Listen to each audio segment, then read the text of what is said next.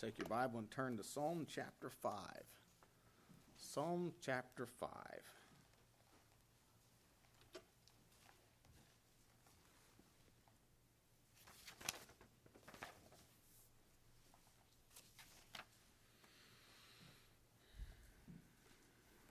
Psalm chapter 5. There you go, 12 verses.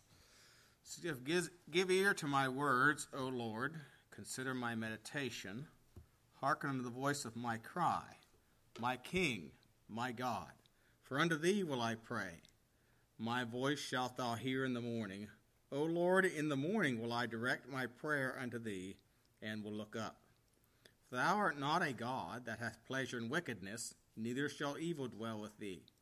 The foolish shall not stand in thy sight. Thou hatest all workers of iniquity.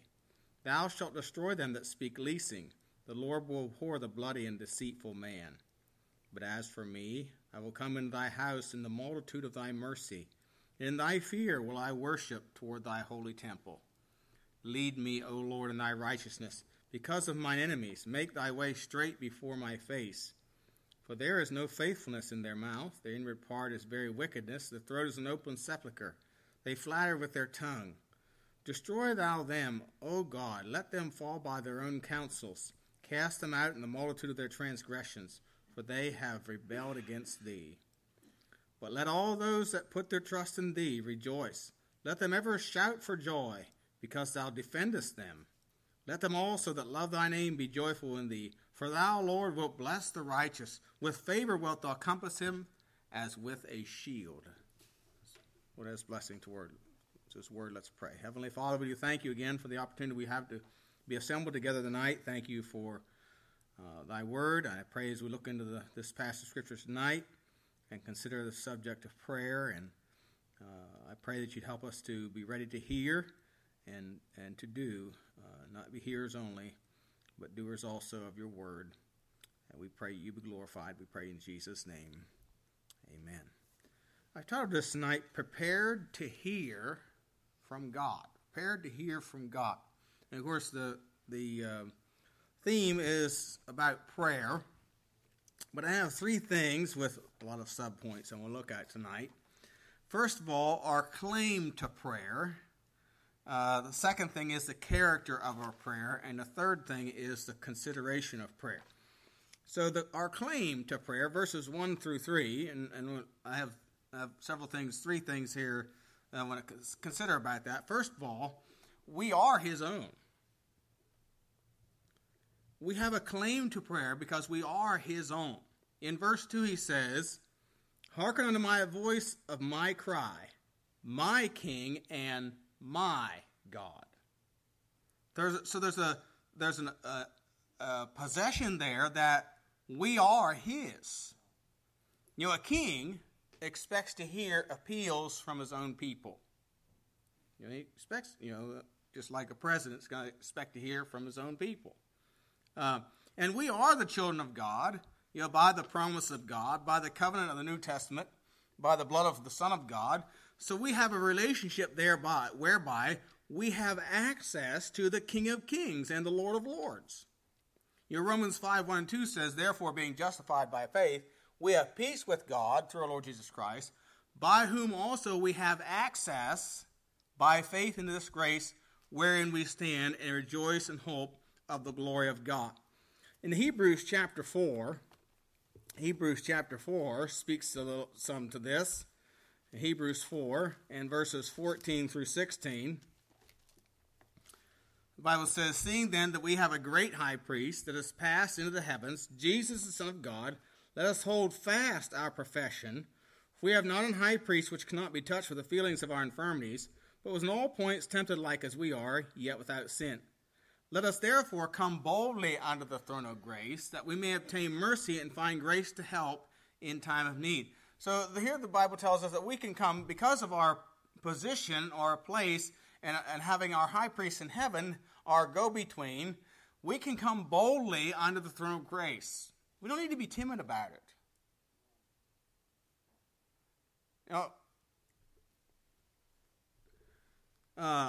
Just like a child, I don't I don't think one of my children is going to go to Brother Welch and say, Brother Welch, I need a new pair of shoes. No, why wouldn't they do that? Because he's not their dad. No, they might come to me and say that, without reservation. I mean, if you need a pair of shoes, need a new pair of shoes. I said, go get them yourself. No. But, because they are mine, you see. They have that right or that access to have their needs met and don't have to come timidly or fearfully. No, we can come boldly under the throne of grace. We don't have to be afraid to go to God in prayer. In Hebrews 10, verse 17. Hebrews 10, verse 17. And I'm starting at verse 17 for a reason, because it says there, and their sins and iniquities will I remember no more. Now remission of these there is no more offering for sin. So the offering is complete. There's no more offerings. Our sin has been paid for. And on that condition, having therefore, brethren, boldness to enter into the holiest by the blood of Jesus, by a new and living way, which he hath consecrated for us through the veil, that is to say, his flesh, and having a high priest over the house of God, let us draw near with a true heart in full assurance of faith, having our hearts sprinkled from an evil conscience and our bodies washed with pure water. You see, we have a claim because we are his own. And we can come to God boldly without fear. We have that access by right of our relationship with him. But we are, as we consider this claim, we are to pray with preparation. Notice verse 1 of our text in Psalm 5 says, give ear to my words, O Lord. Consider my meditation. And this speaks of meditation. Psalm 39 and verse 3, Psalm 39 verse 3, the psalmist said, my heart was hot within me while I was musing, the fire burned. Then spake I with my tongue. So his heart was hot and he was musing. And then it says, then he spake with his tongue. So David first mused. That word muse means to meditate, to think. Muse means to not think. That's what television does to you. Makes you not think. Does your thinking for you. So David mused, then spake with his tongue. And I think this is kind of a pattern in the Bible. Nehemiah, when the messengers came from Jerusalem and told Nehemiah the condition of the city of Judea, the city of Jerusalem and the walls there, it says in Nehemiah 1:4, it says, it came to pass when I heard these words that I sat down and wept and mourned certain days and fasted and prayed before the God of heaven. One commentator said this, quote, meditation is like the charging of a piece, and prayer is the discharging of it, unquote. Now he's talking about a military piece. So it's like, meditation is like loading your gun, and prayer is like shooting it, firing it. That's the idea here. So there is some preparation. He said, consider my meditation, and give ear to my words. And then verse 3 he says, for my voice shalt thou hear in the morning, O Lord, in the morning will I direct my prayer unto thee. Now the word direct there doesn't mean that I'm going to go toward you. The word direct here means to lay out or set in order. Like a woman lays out a table or sets the table in order. Your moms ever tell one of your children like this, go set the table? What are you telling them to do? You're telling them to set in order the plates, the silverware, the cups, the glasses, whatever, and the napkins, to set the table in order. And the word direct here has the idea of, or the meaning of, to set in order. Again, it refers to, it's used in reference to how the priest would set in order the showbread on the table. Excuse me. Proverbs 9:2 uses a different word here, but it means the same thing. We're talking about a wise woman. It says, she hath killed her beast, she hath mingled her wine, she hath also furnished. And that's the idea of the set in order her table. So the idea behind direct is not to aim, but to order or to arrange. One commentator said, quote, "It's the word that is used for laying in order of the wooden pieces of the victim upon the altar. It is also used for putting the showbread on the table. And it means I will arrange my prayer before thee, or I'll lay it out upon the altar in the morning, just as a priest lays out his morning sacrifice," unquote. So the idea here, we're to set our prayer in order before the Lord. And then we notice also here we are to pray with expectation. Again in verse 3 he says, "My voice shalt thou hear in the morning, O Lord, in the morning will I direct my prayer unto thee, and will look up." This is a phrase of expectation. The idea of a watchman of a city expecting to get a message or to hear a message. And so David's saying, I'm directing, I set my prayer in order for you, and then I'm expecting an answer. I'm going to set like the watchman, looking how you're going to answer my prayer. I'm expecting to hear from you. You know, we ought to be able to expect to hear from God. Go to Luke 18. Luke 18.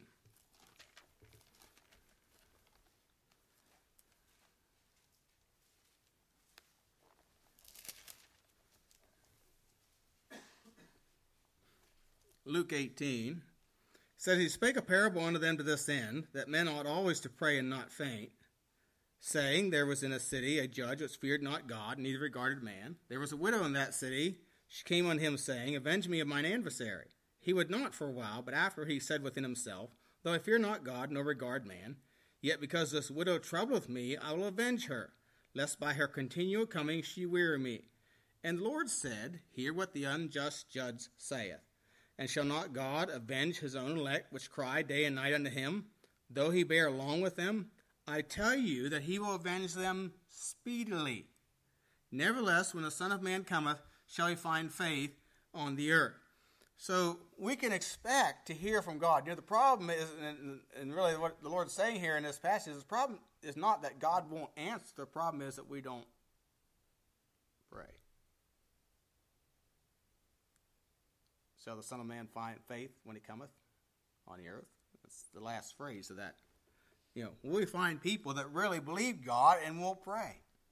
So we are to pray, directing or setting our prayer in order before him and expecting an answer. One commentator said this, Thomas Brooks was his name, said, I quote, "The prophet in these words makes use of two military words. First, he would not only pray, but marshal up his prayers. He would put them in battle array, so much the Hebrew word imports. Secondly, when he had done this, then he would be as a spy upon his watchtower, to see whether he prevailed, whether he got the day or no, and so much the Hebrew word imports. When David said his prayers, his petitions, in rank and file, in good array, then he was resolved he would look abroad. He would look about him to see at what door God would send an answer to prayer.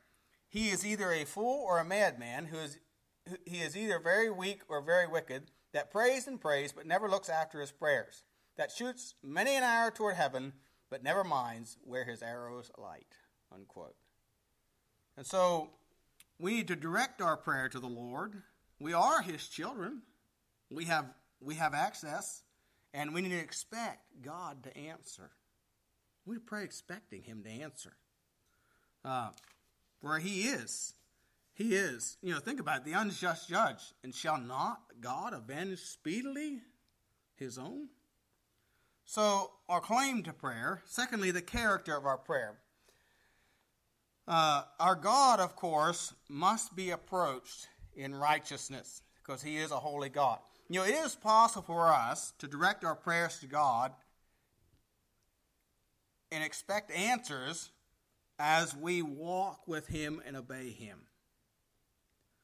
But he has no pleasure in or will he dwell with evil. Notice verse 4. "For thou art not a God that hath pleasure in wickedness, neither shall evil dwell with thee." You know, we can't expect God to hear our prayers if we live in wickedness or live in sin or dwell in evil, because God cannot dwell with sin. of course, God desires to hear and answer our prayers. Psalm 84:11 says, "For the Lord God is a sun and a shield. The Lord will give grace and glory. No good thing will he withhold from them that walk." Anybody know what the last word is? Uprightly. That's a conditioning word there in that sense. Uprightly. Them that walk uprightly. Again, James 5:16, confess your faults one to another. Pray one for another that you may be healed. The effectual fervent prayer of a righteous man availeth much. And then it goes on and talks about how Elijah was a man of like passions as we are. Yet he prayed earnestly, and it would not rain, and it rained not. And then he prayed again, and the heavens gave rain. So we have to be walking in obedience and in righteousness for God to expect God to answer our prayer. You know, God will not tolerate fools. Verse 5 says, "The foolish shall not stand in thy sight. Thou hatest all workers of iniquity." Now the word foolish here means proud or insolent or disrespectful. Proverbs 1:22 says, "How long, ye simple ones, will ye love simplicity, and the scorners delight in their scorning, and fools hate knowledge." You know, God has no delight in fools, in foolishness. Ecclesiastes 5:4 says, "When thou vowest a vow unto God, to prefer not to pay it, for he hath no pleasure in fools. Pay that which thou hast vowed." You know, a fool, Proverbs says, "The fool uttereth all his mind, but a wise man keepeth it until afterward." A fool just runs his mouth. Doesn't think about what he says. Doesn't think about there are consequences to words. And he can be very disrespectful. He just says whatever he thinks. And sometimes his thinking is usually warped. Think about being disrespectful. When I was in 7th grade, I had this math teacher. Her name was Mrs. Heineman. And you didn't soon forget Mrs. Heineman. She was, quote, hard. At least what everybody said. But, I didn't think she was all that hard. If you pay attention in class, do your work, don't be a fool and ask dumb questions, you'll do just fine. But, if you want to be a fool, be like the guy in the middle of class. She's doing a math problem on the board, teaching math, and Ken raises his hand. And she says, "Yes, Ken." And he says, "When's the first day of fishing season?"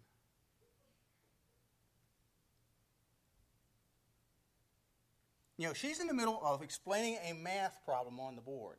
And Ken asks, "When is the first day of fishing season?" Well, I'll just tell you that didn't go over too well. He ended up in the principal's office. But he asked it. He was being a fool. A lot of people think they're going to play the fool with God. You can't. God will not tolerate foolishness.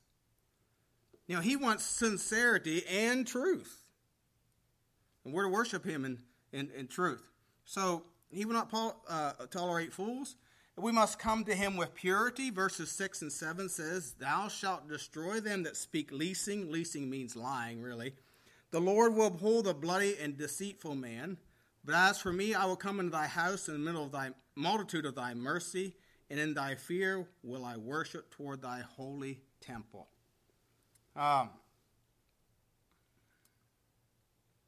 We must come to God with purity. Look at Psalm 24, verse 4. Psalm 24, verse 4. Verse 3 says, "Who shall ascend in the hill, Lord, or who shall stand in his holy place?" In other words, the idea here of coming into the presence of God in the holy place. And then it says, "He that hath clean hands and a pure heart, who hath not lifted up his soul unto vanity, nor sworn deceitfully." So, God has, we must come to God with purity, without falsehood, without lying, without deceitfulness, with clean hands. We must come to him with purity. And we have to approach him, of course, through God's mercy. Notice again verse 7. "But as for me, I will come into thy house in the multitude of thy mercy."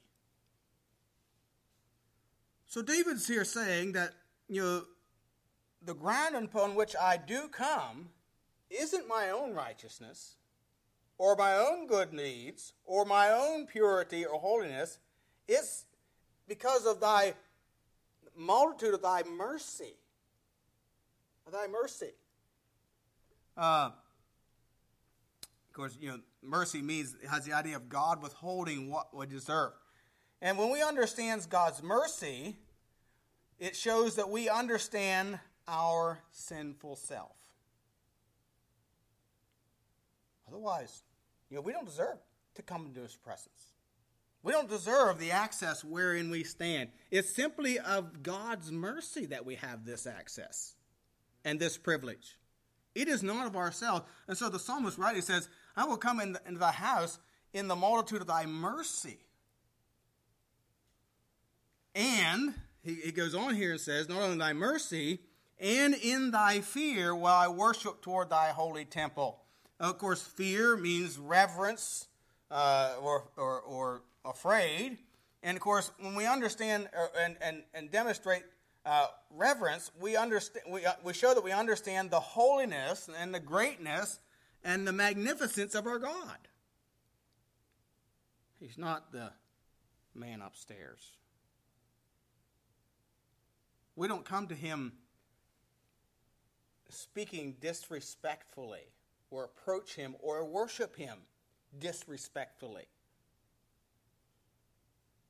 The whole contemporary worship practice is really disrespectful to a holy and righteous God.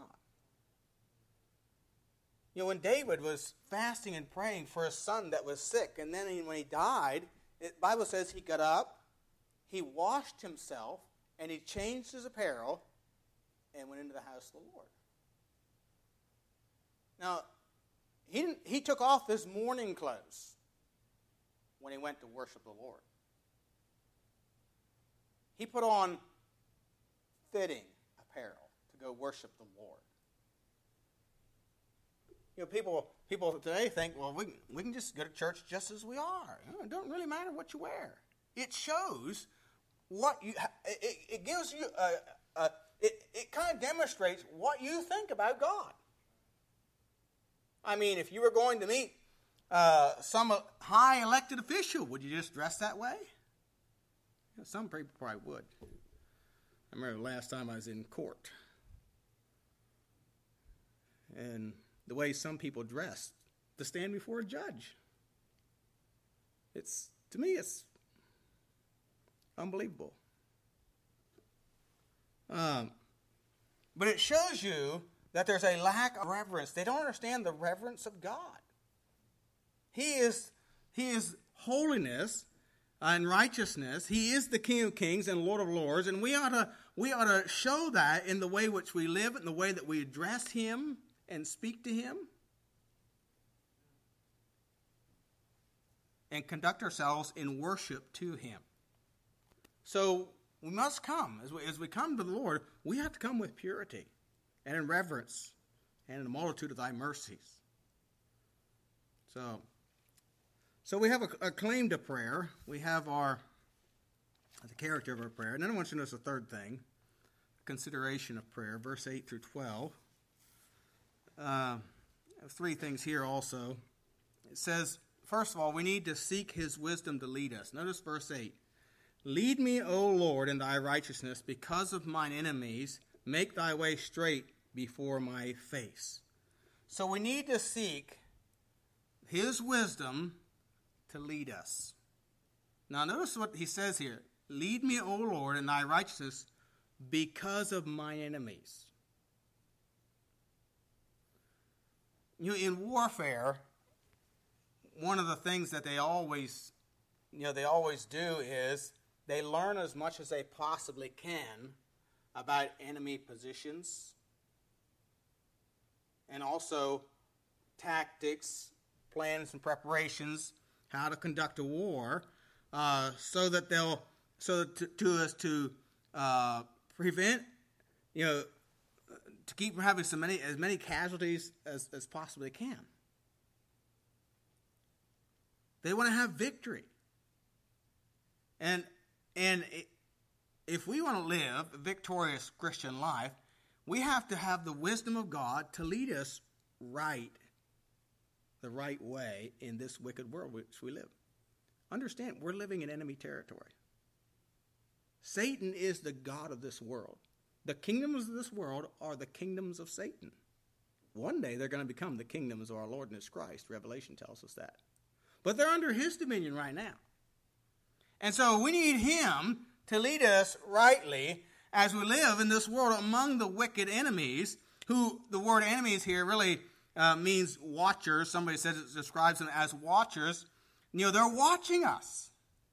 They're spying on us. You may live in a glass house. You didn't know it. Everybody's watching you. Yeah, I wonder what them people are really like down at Lighthouse Baptist Church. And they'll watch you.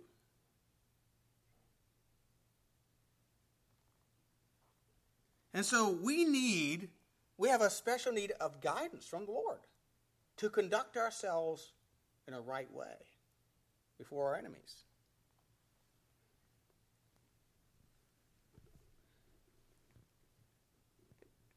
He says here, verse 8, in thy righteousness, because of mine enemies, and that phrase, in thy righteousness, someone is described as an attribute implying faithfulness in promises as well as threatenings. So we need to be faithful in the promises of God as well as the threatenings from the enemies. You know, the enemy always, one of the things they will do is try and threaten you, to shake you, to move you. You know, a lot of the bullying that goes on in the school is threats. It's just threats. And people are afraid of threats. A threat is like a shadow. It doesn't do anything to you. It just might scare you. But doesn't do anything to you. And a lot of those threats just need to be addressed. And the threats would go away. You know, we have a president that's finally addressing the threats, and the threats are backpedaling.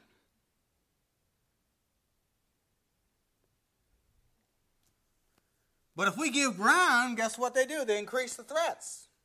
No, you know, we need to have the wisdom of God to lead us to live rightly before our enemies. He says to make thy way straight. That is to make the way of providence plain. Make God's plan and purpose and His direction for our lives plain. Psalm 27:11 says, teach me thy way, O Lord, and lead me in a plain path because of mine enemies. Because of mine enemies. Matthew 5:16, let your light so shine before men, they may see your good works and glorify your Father which is in heaven. You know, Psalm 37:23 says, the steps of a good man are ordered by the Lord. So we need to have the Lord order our steps. To save us a lot of troubles. You remember in 2 Kings chapter 6, verses 8 through 10, the king of Assyria warred against Israel and took counsel with his servants, saying, in such a place shall be my camp. And the man of God sent unto the king of Israel, saying, beware that thou pass not such a place, for thither the Syrians are come down. And the king of Israel sent to the place which the man of God told him and warned him of, and saved himself there, not once nor twice. See, here the king of Assyria is going to war against the king of Israel, and the Lord directs the steps through the man of God of the king of Israel, and he saved himself not once nor twice from being defeated. You know, if we would just let God direct our steps, we'd save ourselves from trouble many times.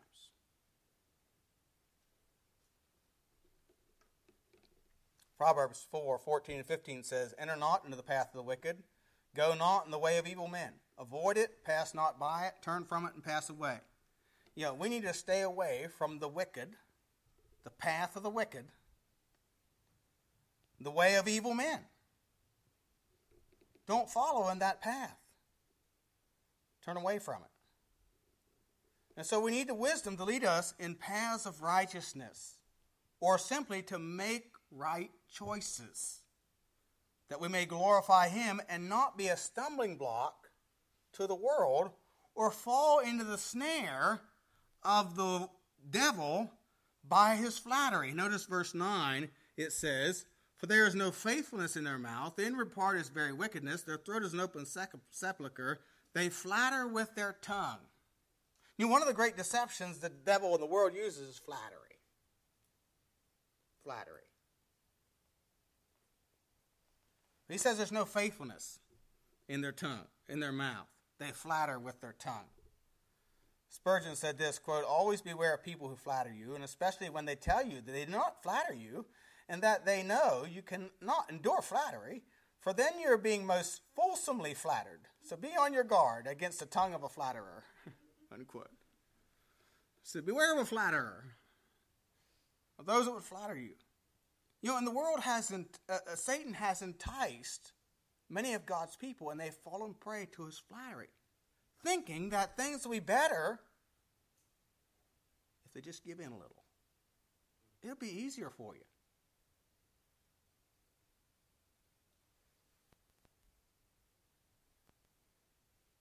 You know, I've heard this. Well, if we do that, we'll lose our family.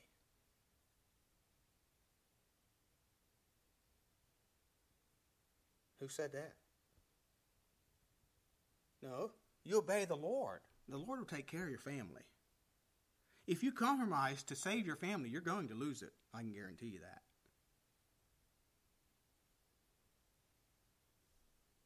That's flattery of the world that attracts. So we must guard against it. The deception of the devil. And then, not only do we need to seek his wisdom to lead us, but we need to pray the Lord. Are you ready for this? The Lord would destroy them. Man, preacher, that sounds rough. Well, look at verse 10. "Destroy thou them, O God, let them fall by their own counsels, cast them out in the multitude of their transgressions, for they have rebelled against thee." Now, the word destroy here doesn't mean to annihilate, but does mean to inflict with punishment or with guilt. To inflict with punishment and with guilt. You know, when someone's living in sin, we ought not to pray for their success.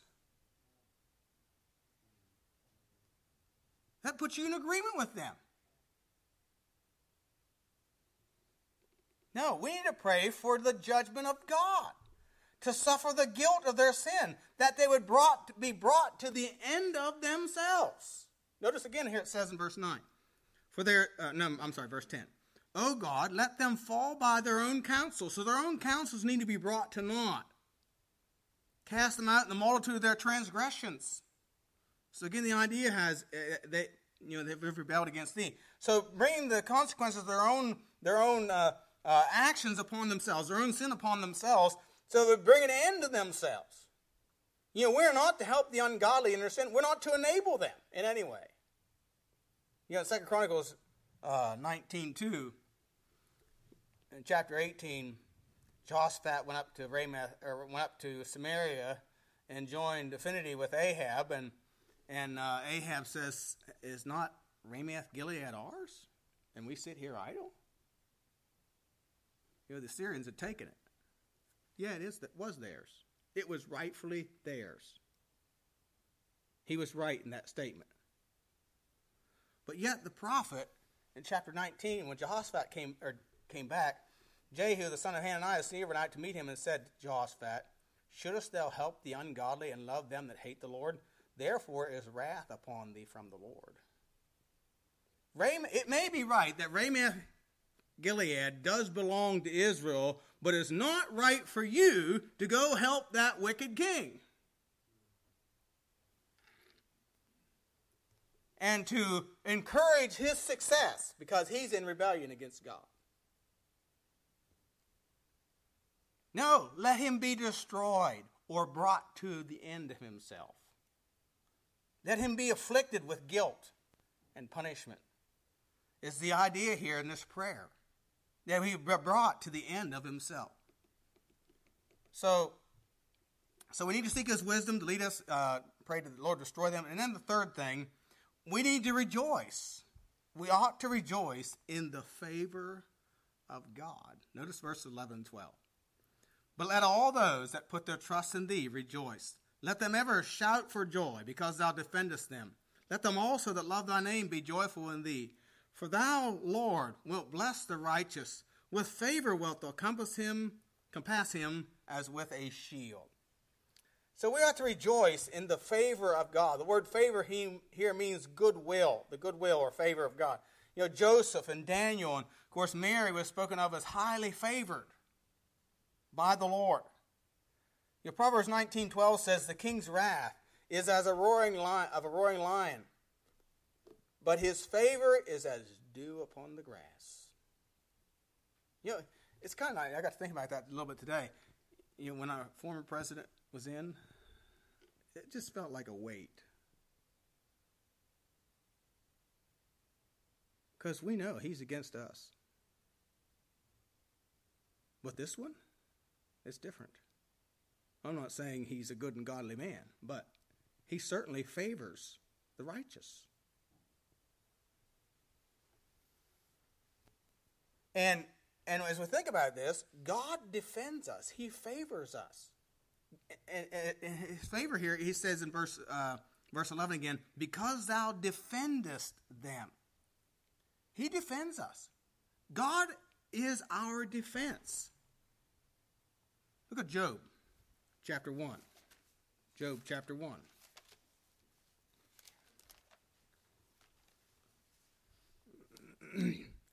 Job chapter 1, verse 8. Said the Lord said unto Satan, hast thou considered my servant Job? There's none like him in the earth, a perfect and an upright man, one that feareth God and escheweth evil. And that word escheweth has the idea of he runs away from. And then Satan answered the Lord and said, doth Job fear God for naught? Hast not thou made an hedge about him and about his house and about all that he hath on every side? Thou hast blessed the work of his hands, and his substance is increased in the land. But put forth thine hand now, and touch all that he hath, and he will curse thee to thy face. Now, Satan here says to the Lord, you defended, you got a hedge. The word defense here in our passage in Psalm 5 means to cover or to hedge about. And Satan said to the Lord, you've got a hedge about Job on every side. And God didn't deny it. He didn't deny it. Because he did.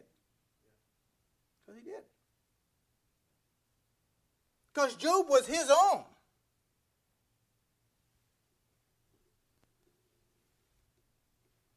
You know, I will protect my own if the need arises. And God will protect his own. He will compass. With favor wilt thou compass him. That word compass again means to surround. So there's a double emphasis here. Really. Compass as a shield. Now the word shield speaks of a covering of the whole soldier. The whole soldier.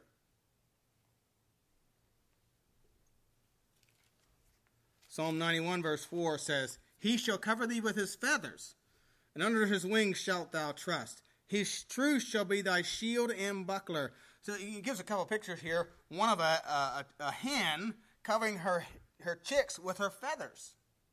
Do you ever see I remember we had chickens at home for a while, and we had bannies.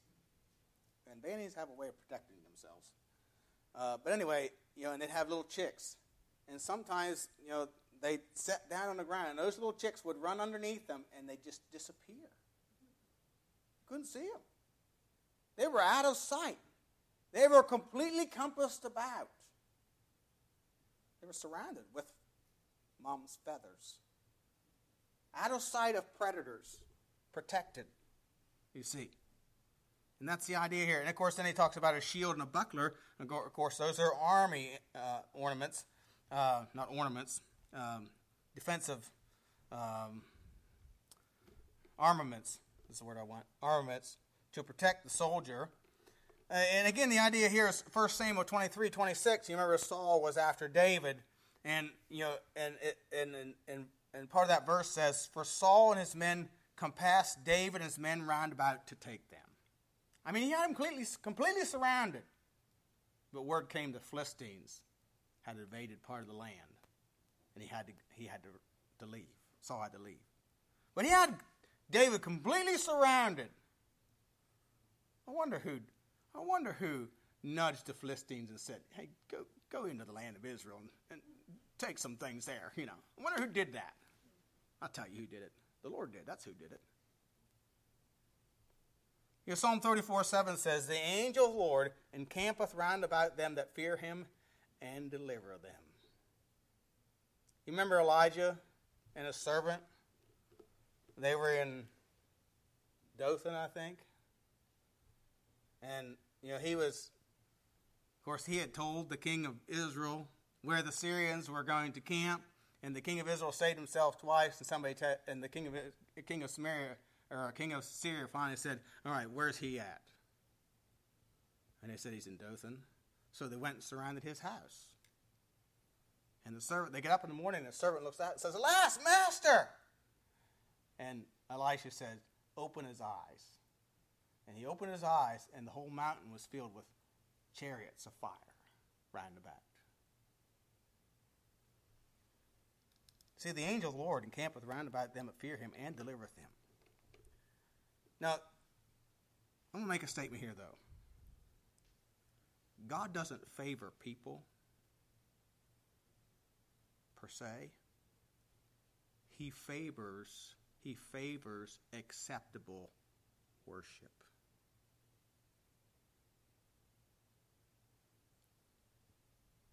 See, God's no respecter of persons.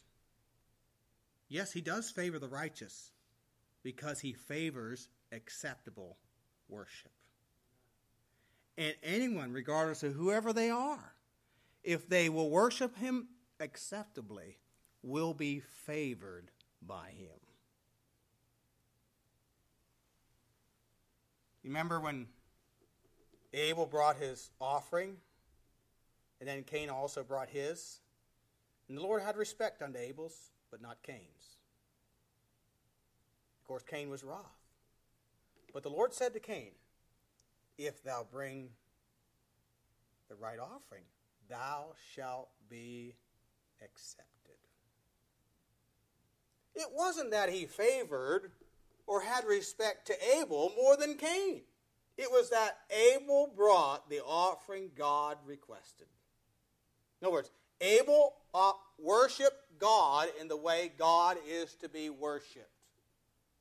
And Cain refused to. Therefore, Abel was favored and Cain was not. It was all based upon acceptable worship. Our prayer needs to be acceptable to the Lord if we want God to hear us. We want God to hear us.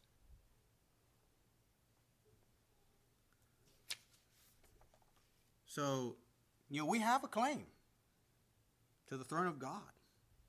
We need to avail ourselves of it. The psalmist said, "Evening and morning and noon will I pray and cry aloud, and he shall hear my voice." Is God hearing from you and I? Let's pray. Heavenly Father, we do thank you again for the time in your word tonight. Thank you for the encouragement and the challenge it gives to us. Lord, I pray that you would help us to make our cry unto thee, to make our petition to thee, have it prepared in a way that's pleasing and acceptable in thy sight, that we might hear, you might show yourself strong and favor your people. We pray in Jesus' name.